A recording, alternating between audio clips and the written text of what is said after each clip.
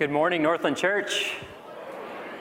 Well, first things first, this morning on this special weekend, I'd like to ask, even though you just sat down, if you're a veteran in the room with us today, would you stand right back up so we could acknowledge you and thank you for your service and your sacrifice.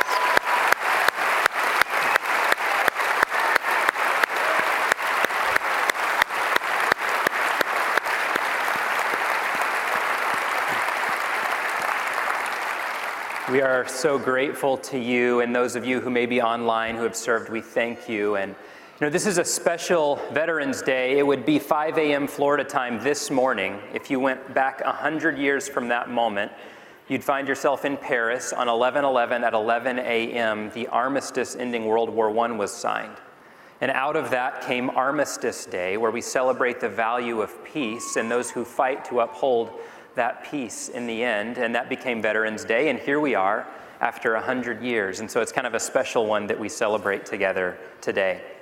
So today is the third week in our series on life-giving generosity, this adventure of grace that we have with God, and Pastor Matt has laid this outstanding biblical foundation over the last couple of weeks, and we'll continue to build from there going forward this week. And some of you have, like the gift of giving, and you're loving this. And you're like, can we just keep this series going into 2019? I love talking about money and generosity.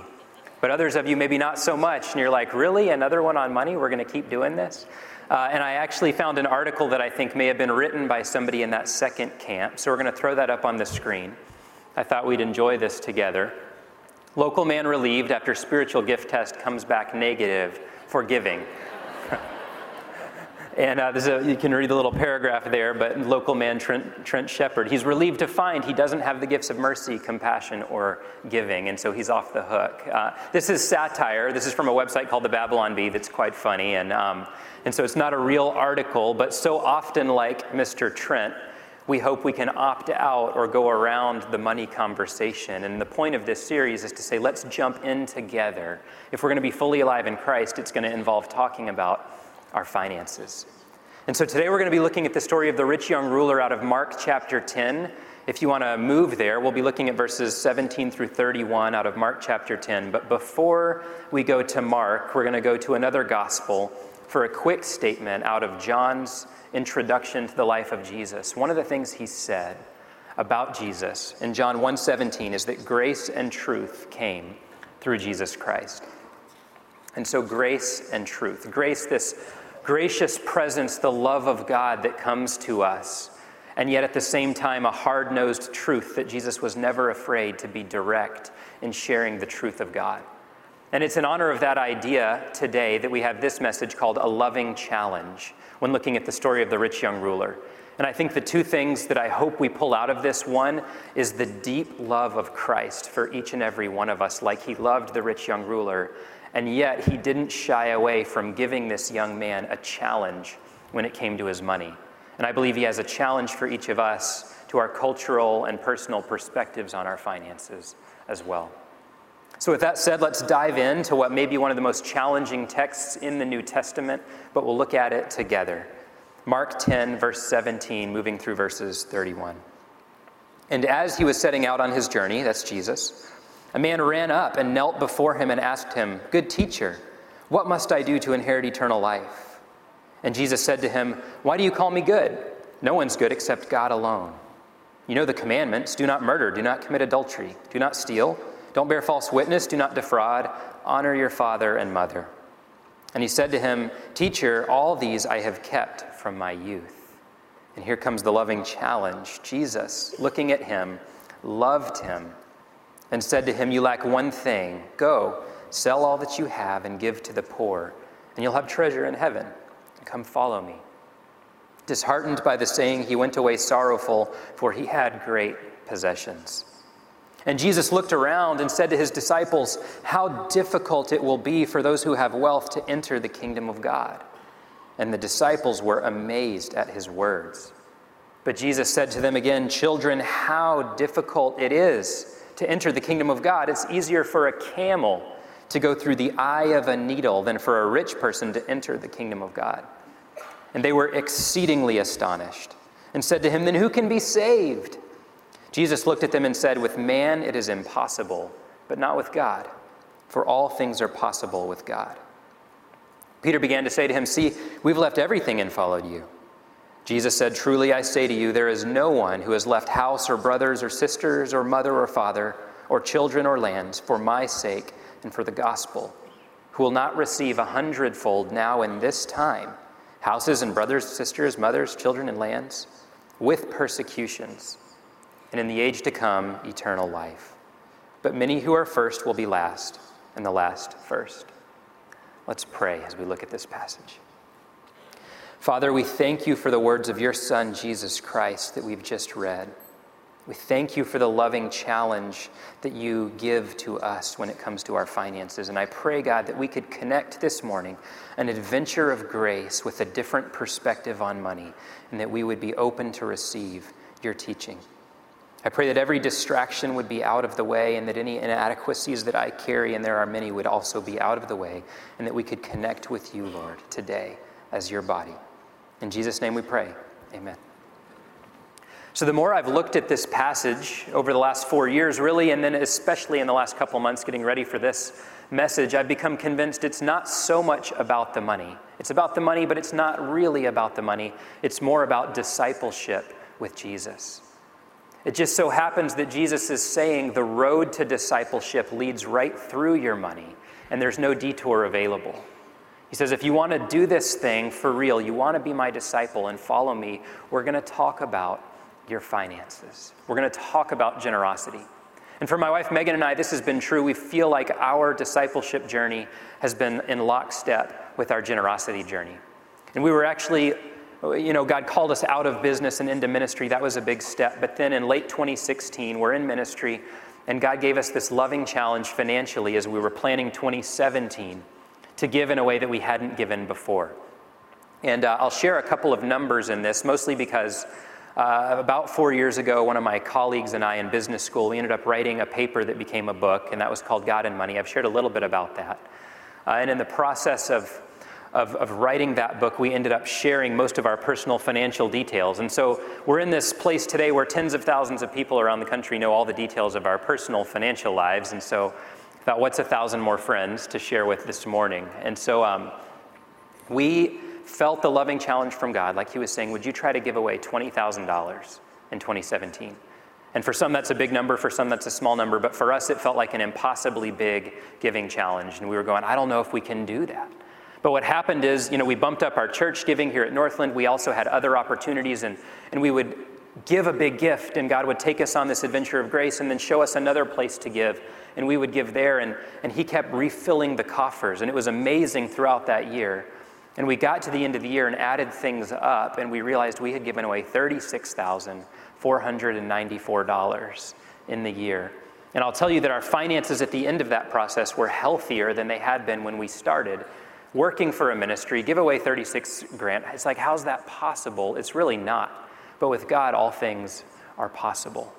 And so he shaped our heart through that amazing experience. And this year has been onward from there. And there have been more stories that have come. But he's made us more like him through the adventure of giving. And by the way, I know that there are people in this room with us today, many people in our family that have a family income below $36,000. And God doesn't mind that one bit. And there are others who say, yeah, I gave away $36,000 or more last month or maybe last week. And God's not impressed with that. He loves each of us, and he invites each of us into this adventure, regardless of what the amounts may be. He's looking at our hearts. So here's where I'd like to go today as we look at this text. First of all, I want to break down the text and share 3 key insights or thoughts from the story of the rich young ruler that we just read. And then we're going to ask, what does this mean for us in the 21st century? How would we apply this to our lives as Central Floridians? We're also going to have a great 3-minute video that we're going to watch and a special friend or guest who's going to come up on stage. And so I think we're going to have fun for the next half hour as we dive in together. But the first movement in this passage really is where the rich young ruler comes to Jesus. And if we can put ourselves back in the context that he was in, there's no internet. Jesus doesn't have a website. There's no phones. He doesn't have a staff you can email. And so if Jesus is in the other town, you don't get to talk to him. And the context here is Jesus is leaving on a journey And for whatever reason, the rich young ruler is in this town. There goes Jesus, and he's realized that rabbi, that teacher, that special man who I've wanted to ask a question to, he's leaving. My chance is slipping through my fingers. And instead of letting that happen, the eagerness in his heart leads him. It says he ran up to Jesus. So here he comes. He's literally running out of town trying to catch Jesus. Jesus, Jesus. And he finally gets there and he kneels and he says, "Good teacher." And then he goes, "Oh, sorry, just a second, let me catch my breath. Good teacher, what must I do to inherit eternal life?" And he came to Jesus. He wanted to be a disciple. He wanted to be on the team of our Lord. And yet we see what happens. He walked away sad in the end. This was his great moment where Jesus Christ, God in the flesh, looked him in the eyes and said, "Come follow me." And we think about Abraham, leave your father's homeland. Moses, come out of retirement to set a slave people free. Peter, leave behind your boats. We have all these biblical stories of the great risk, that moment of the call. And here was the rich young ruler's call. And he knew it was his moment, but he walked away sad because he couldn't let go of his attachment to money. And so there's a sadness there. And one of the things that it makes us ask is, how rich was this guy? Because if he's super, super rich, I kind of have pictured him growing up as like a guy with palaces all over the Middle East and servants that fan him with palm fronds. And if he's that rich, then it's not really my story. And so it's important to ask that. And I've seen some modernized paintings of him, even driving a Ferrari. And Jesus is standing next to the Ferrari saying, "Come follow me." And that's the rich young ruler. And that may be true. But my co-author and I, when we were writing our book, that question was bothering us. How rich is rich in the Bible? And so we did a whole bunch of research. We looked at a bunch of sources. We went back and said, what did an average laborer make? What did a rich person, a landowner, which would have been a wealthy person in Roman society in this season of world history 2,000 years ago, how rich was rich? And I'll save you all the calculations, but we landed on something like, if his income was around $20,000 per year, that might have been a typical, very rich person in that age.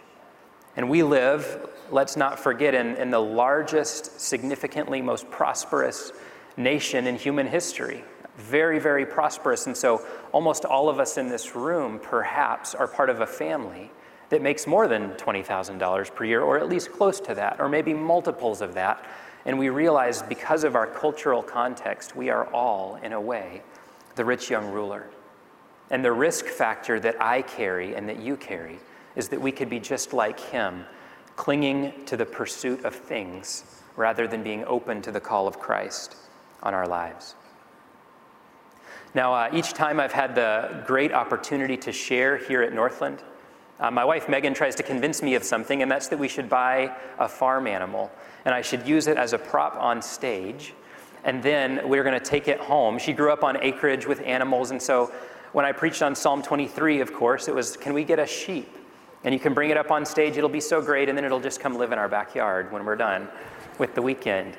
And we didn't do that with Psalm 23, but this week, with the camel at play, we thought, why not? And so with a little help from the Northland team, we have a camel of sorts that's going to join here on stage. In the story of the rich young ruler, here comes the camel. I've been told it's a she. Thank you very much. Nice.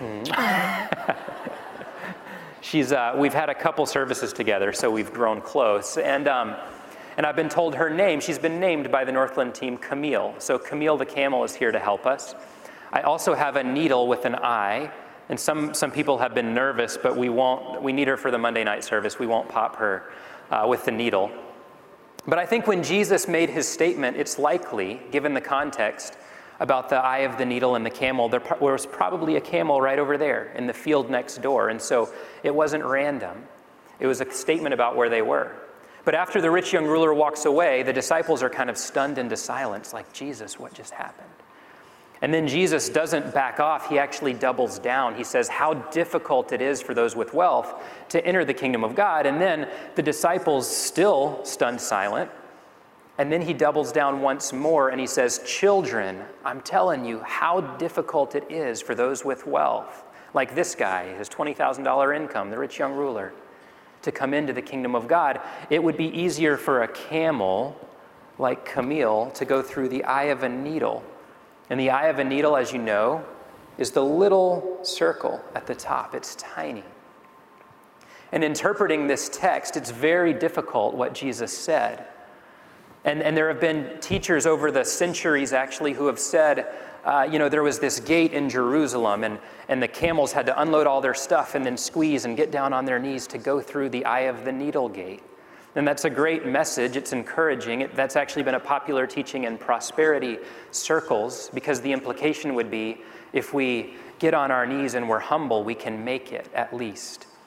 But architecturally, there's no evidence for such a gate existing. And it's a teaching that makes us more comfortable, but it's not grounded in reality as far as I can tell. But what is grounded in reality is that the phrase, through the eye of a needle, is older than Jesus. He didn't make that up. There was an old Persian phrase about elephants going through the eye of a needle. That was the largest animal they had.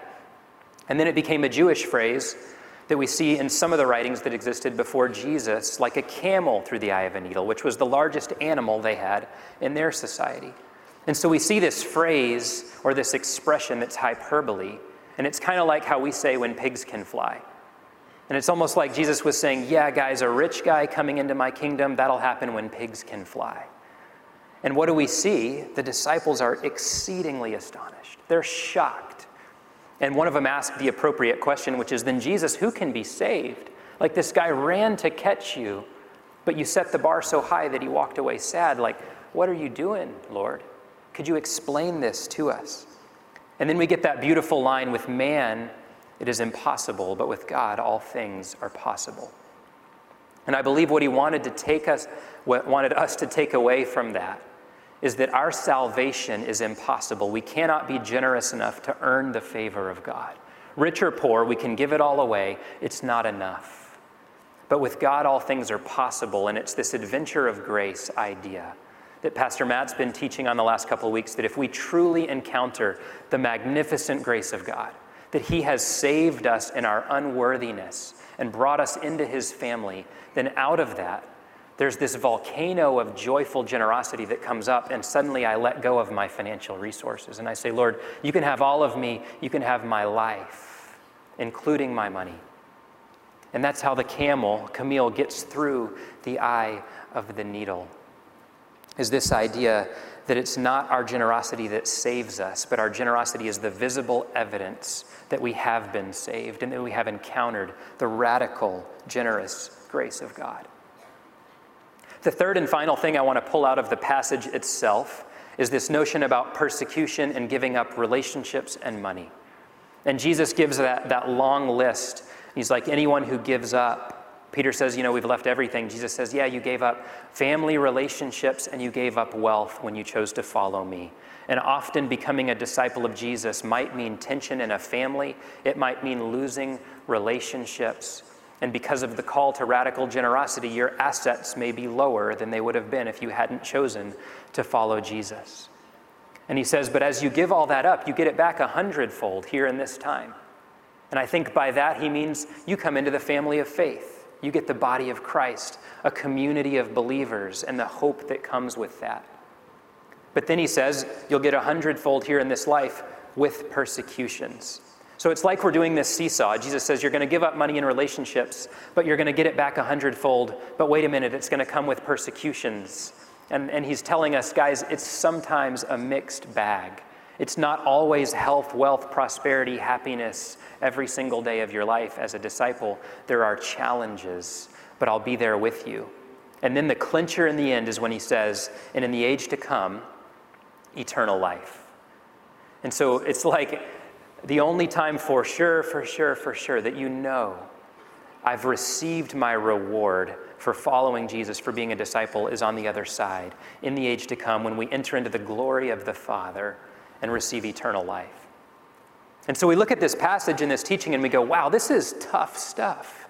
Our camel friend and all of us and we say, this is really hard. Have we cherry-picked like the hardest teaching from Jesus on money, and then we're focusing on that?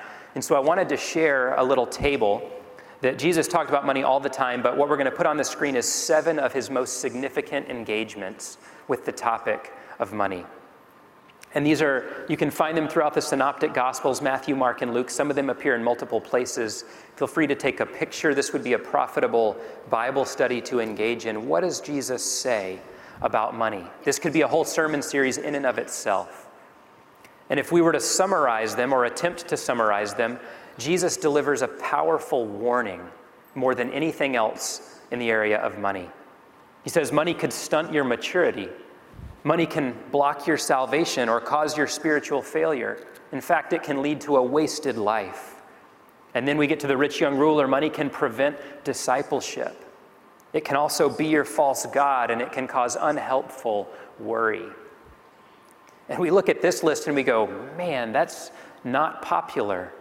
That's not what we hear a lot of about money on the radio or in our common conversations. And yet we look at what Jesus himself actually said. And he's saying, I love you so much, my son or my daughter, that I've got to warn you, this is the thing that could trip you up and keep you out of my family, and I want you in my family, so I'm going to raise the bar and raise the warning high. The first reference on this slide is to the third soil in the parable of the sower, and we see Matthew 13:22, and that's the only one off this that I want to directly read today. He said, as for the seed sown among the thorns, the cares of this life and the deceitfulness of riches choked out the word, and it bore no fruit. And he's saying that the gospel can spring up in your life, but then get crowded out by the deceitfulness of riches. And in a society full of rich young rulers where almost all of us have a higher lifestyle than the actual rich young ruler might have enjoyed, he's saying some of you are going to attend church and you'll profess your love for me. You may come to a Bible study, you've got a fish on your car and a cross on your wall and a mat in front of your front door that says blessings on those who enter. But all the while you're chasing the next job, you're trying to sell your house to buy a nicer house in a better neighborhood, you're planning amazing vacations. You've got home renovation projects going, you're upgrading to luxury brands of cars, and you're doing landscaping projects all the same time. And in the midst of all of this, you've been choked out as my disciple and you're not bearing fruit. I've invited you to be my disciple, but you've been chasing these things. And we might say, well, Lord, that's unfair? Is it wrong to have a nice living room, or is it wrong to go on a vacation that my family has felt like we've needed? And I think absolutely not. None of those things are sinful in and of themselves, and he smiles on our enjoyment of his good creation. But he does say, if you look at the sum total of your life, and that's what it looks like, and you're pursuing things and you're pursuing possessions and you're pursuing the next raise to get more money to do more of that stuff, and you're not giving your time and talent and treasure to advance the kingdom of God, and he says you haven't truly surrendered and submitted to become my disciple.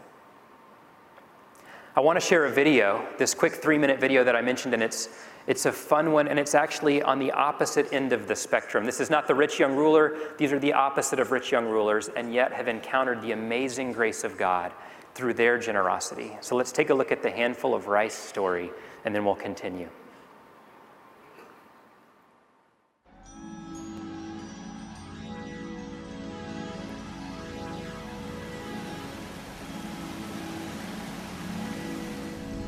Lalrua lives in a tiny remote village in Mizoram. Her family sustains on a meager income of less than $1 a day.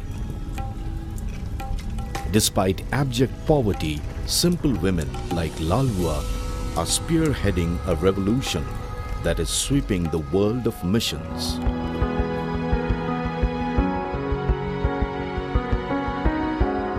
Their movement, Bufai Tham, or a handful of rice.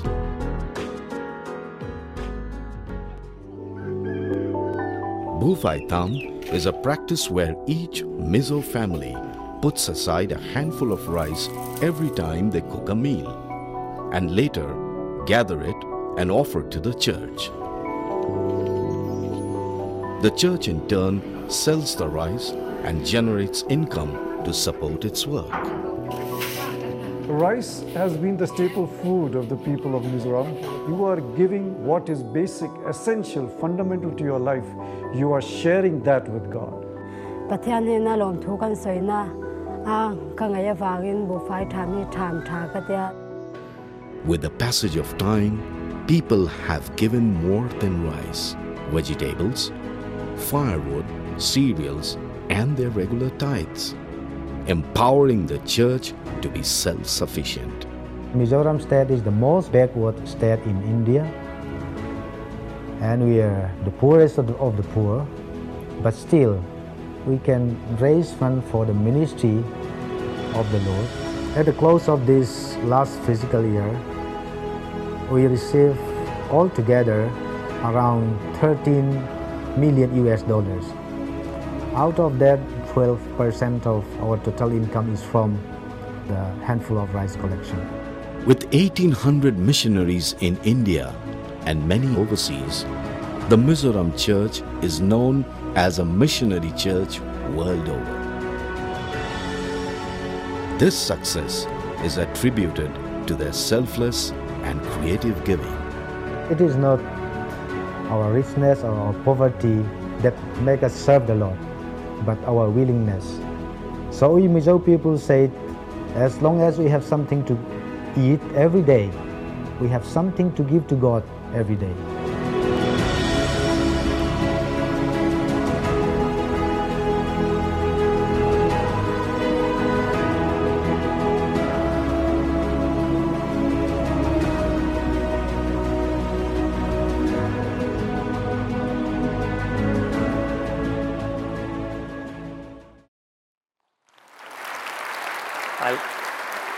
I love that last line. As long as we have something to eat every day, we have something to give to God every day. And it may be today that you're here and you're going, you know, I've been following Jesus. I've been kneeling before him like the rich young ruler for some time, saying, Lord, I want to follow you, but I've never really given. I've never taken that step. And I thought that video might be a powerful way for the Lord to say, hey, what's your handful of rice? What's that first step you might take? Engaging in generosity. Like these wonderful people, brothers and sisters in Christ across the world, you can step into partnering with his kingdom today. I've got a friend who does a lot of work on the frontier of the gospel, in difficult places, and he told me a story recently. I said, what's new? He said, I just got back, and I was next door to a country very hostile to the gospel. And I was in a mud floor barn, and we were sitting on that floor in the dirt, and I was surrounded by pastors in training. They were receiving their theological education. They had been there for a couple of years, and here we were, and they were all wearing veils. And he said, I later found out that the veils, they wore them for the full 2 years, and it was to protect their anonymity under torture so that they wouldn't reveal the other Christians later on down the road. And he said, we sat down and they handed me a bowl of simple gruel, and it was going to be dinner. And I asked those in training, I said, are you going to join us? Are you going to eat? And they said, oh no, we're fasting 30 days because our ordeal begins next month. He said, your ordeal, what do you mean? And they said, well, we're going back to our country. And after we cross in, having violated our visa stay outside of country, we'll be interrogated and tortured for a period of days or weeks or even months. But when they get tired of us, they'll set us free, and we'll go be reunited with our brothers and sisters, and that's when we will become pastors in their community. And we'll teach them what you've taught us, and we'll raise them up in Christ. And we know eventually we'll probably get caught. And when we get caught, we'll be executed, and then we can have our rest in Christ. And they're telling this story, and they said, you know, we were baptized, and we knew we were baptized and raised to new life in Christ, and we celebrate that, but we acknowledge we were baptized into the death of Jesus, death to our own plans and our own ambitions, and we're fully surrendered to his purposes. And my friend, with tears in his eyes as he's told me this story, and I'm tearing up as he's sharing it, he said, you know, they'll never get to stand on a stage at a big church, a beautiful place like this here at Northland, and tell their story to applause. They'll never be made into saints by the Catholic Church. They may die as anonymous martyrs that only a few young believers have known. And yet, how much do we have to learn from them, from their sense of all-in dedication and sacrifice for the gospel? I had another friend who had recently emptied his 401k to fund kingdom work. And I heard about this, and I also knew that he happened to be a graduate of Harvard Business School, so he wasn't financially illiterate. He knows about money and how it all works. And he knew what's implied in that decision. And I challenged him. I said, don't you think that's foolish? What are you thinking in doing that? And he said, he had been to some places like this. He said, I've got brothers and sisters in Christ on this globe who are being asked to lay down their lives for the Gospels. How big of a deal? Why don't you tell me, how big of a deal do you think my 401k is in light of that? And I was stunned into silence as someone who still had my own 401k. But I said, wow, that looks like a camel going through the eye of a needle, motivated by the grace of God. So here's where I believe this leaves us as a church family here in Central Florida. We may not have that radical call to the mission field or to lay down our lives for the gospel, but I do believe that we all have the radical call from Jesus Christ to simplify our lives so that we have something to give away, and that he invites us to the intentional task of organizing our lives around the beautiful, life-giving, grace-driven task of giving money away, which is something that takes intentionality and planning in order to execute. So I want to share 4 quick thoughts or quick stories, and maybe the Holy Spirit speaks through one of those and says, hey, that's for you. That's what I want you to do. Or maybe it's something totally different. The most important point I could make would be that Jesus loves you, not your money. He's not a fundraiser, he's a disciple maker, but he just realizes that money can be the thing that stands in the way of our growth in Christ. And so 4 areas of our personal finance to prayerfully consider: our budget, our cars, our house, and this idea of something called a giving savings account. And to walk through these, the budget, doing work with Generous Giving where I work in terms of my day job, I get to travel the country and meet with generous people from coast to coast, hundreds or thousands of conversations that have been so wonderful to have. And I would say the best practice I could share from joyfully generous people, especially those with an above average income, is this idea of a financial finish line or a lifestyle cap. And it's people all around the country who have said, I've been blessed by God, and I'm just gonna say anything above X dollars per year is maybe I'll pay off some debts I might save or give, but it's not gonna inflate my lifestyle. If God brings increase, as Randy Alcorn says, it's to increase my standard of giving, not my standard of living. And I've seen people make that decision at the median family income, or at $75,000 or $100,000, $120,000, whatever the case may be. The Bible doesn't tell us what the only lifestyle we have to live is, but it does call us to generosity, and I just want to commend that best practice. That's something my wife and I have done. There's a lifestyle cap that we won't go beyond, and the excess, if God brings it, will be for his kingdom. As far as houses and cars are concerned, our culture tells us that as we get more resources, we should buy more and nicer and better of these things. And I believe the loving challenge from Jesus might be, would we consider a countercultural approach where we are living more modestly or even going backwards if we've gone very nice in these areas in order to fund the Great Commission work of the kingdom of God? And one quick story I'll share on that is from one of my very best friends. He had always wanted an Acura. He had his eyes set on an Acura. And you know how you daydream about that when you want a car. It's the thing you're thinking about. And finishing business school, he had the financial resources. He could write the check with cash and get the Acura. Any financial advisor would say, you're good to go, no problem. And yet, as he was evaluating that decision, he remembered at some point, maybe it was the Holy Spirit, that his grandma had an old Mercury Grand Marquis parked in her garage that she hadn't driven for 5 years. 4 flat tires, but he invested some money into the car, got it running again, and said, I'm not gonna get the Acura, I'm gonna drive my grandma's old car. And he said, that the thing about my old uncool car is that it trains my heart to remember that my value is not in my stuff. It's in who I am in Jesus Christ. And not only that, it's cheap, and that frees up more money that I can invest in God's kingdom every month. And then finally, this whole idea of a giving savings account, I would just say, I think a good generosity plan looks like faithful giving to our church community. It looks like faithful giving if we've sponsored a child or support other organizations, but there's this bucket or slice of our giving that's spontaneous, Holy Spirit-led generosity. And sometimes even if the dollar amounts are smaller, that's the most fun giving you can do. And so this is like setting up a savings account. And that savings account is kind of like an emergency fund, but it's a giving fund, and it's funded ahead of time, premeditated generosity for someone that I haven't met yet. And then you're prepared when you're out to lunch and the waiter or waitress says, I've been diagnosed with cancer.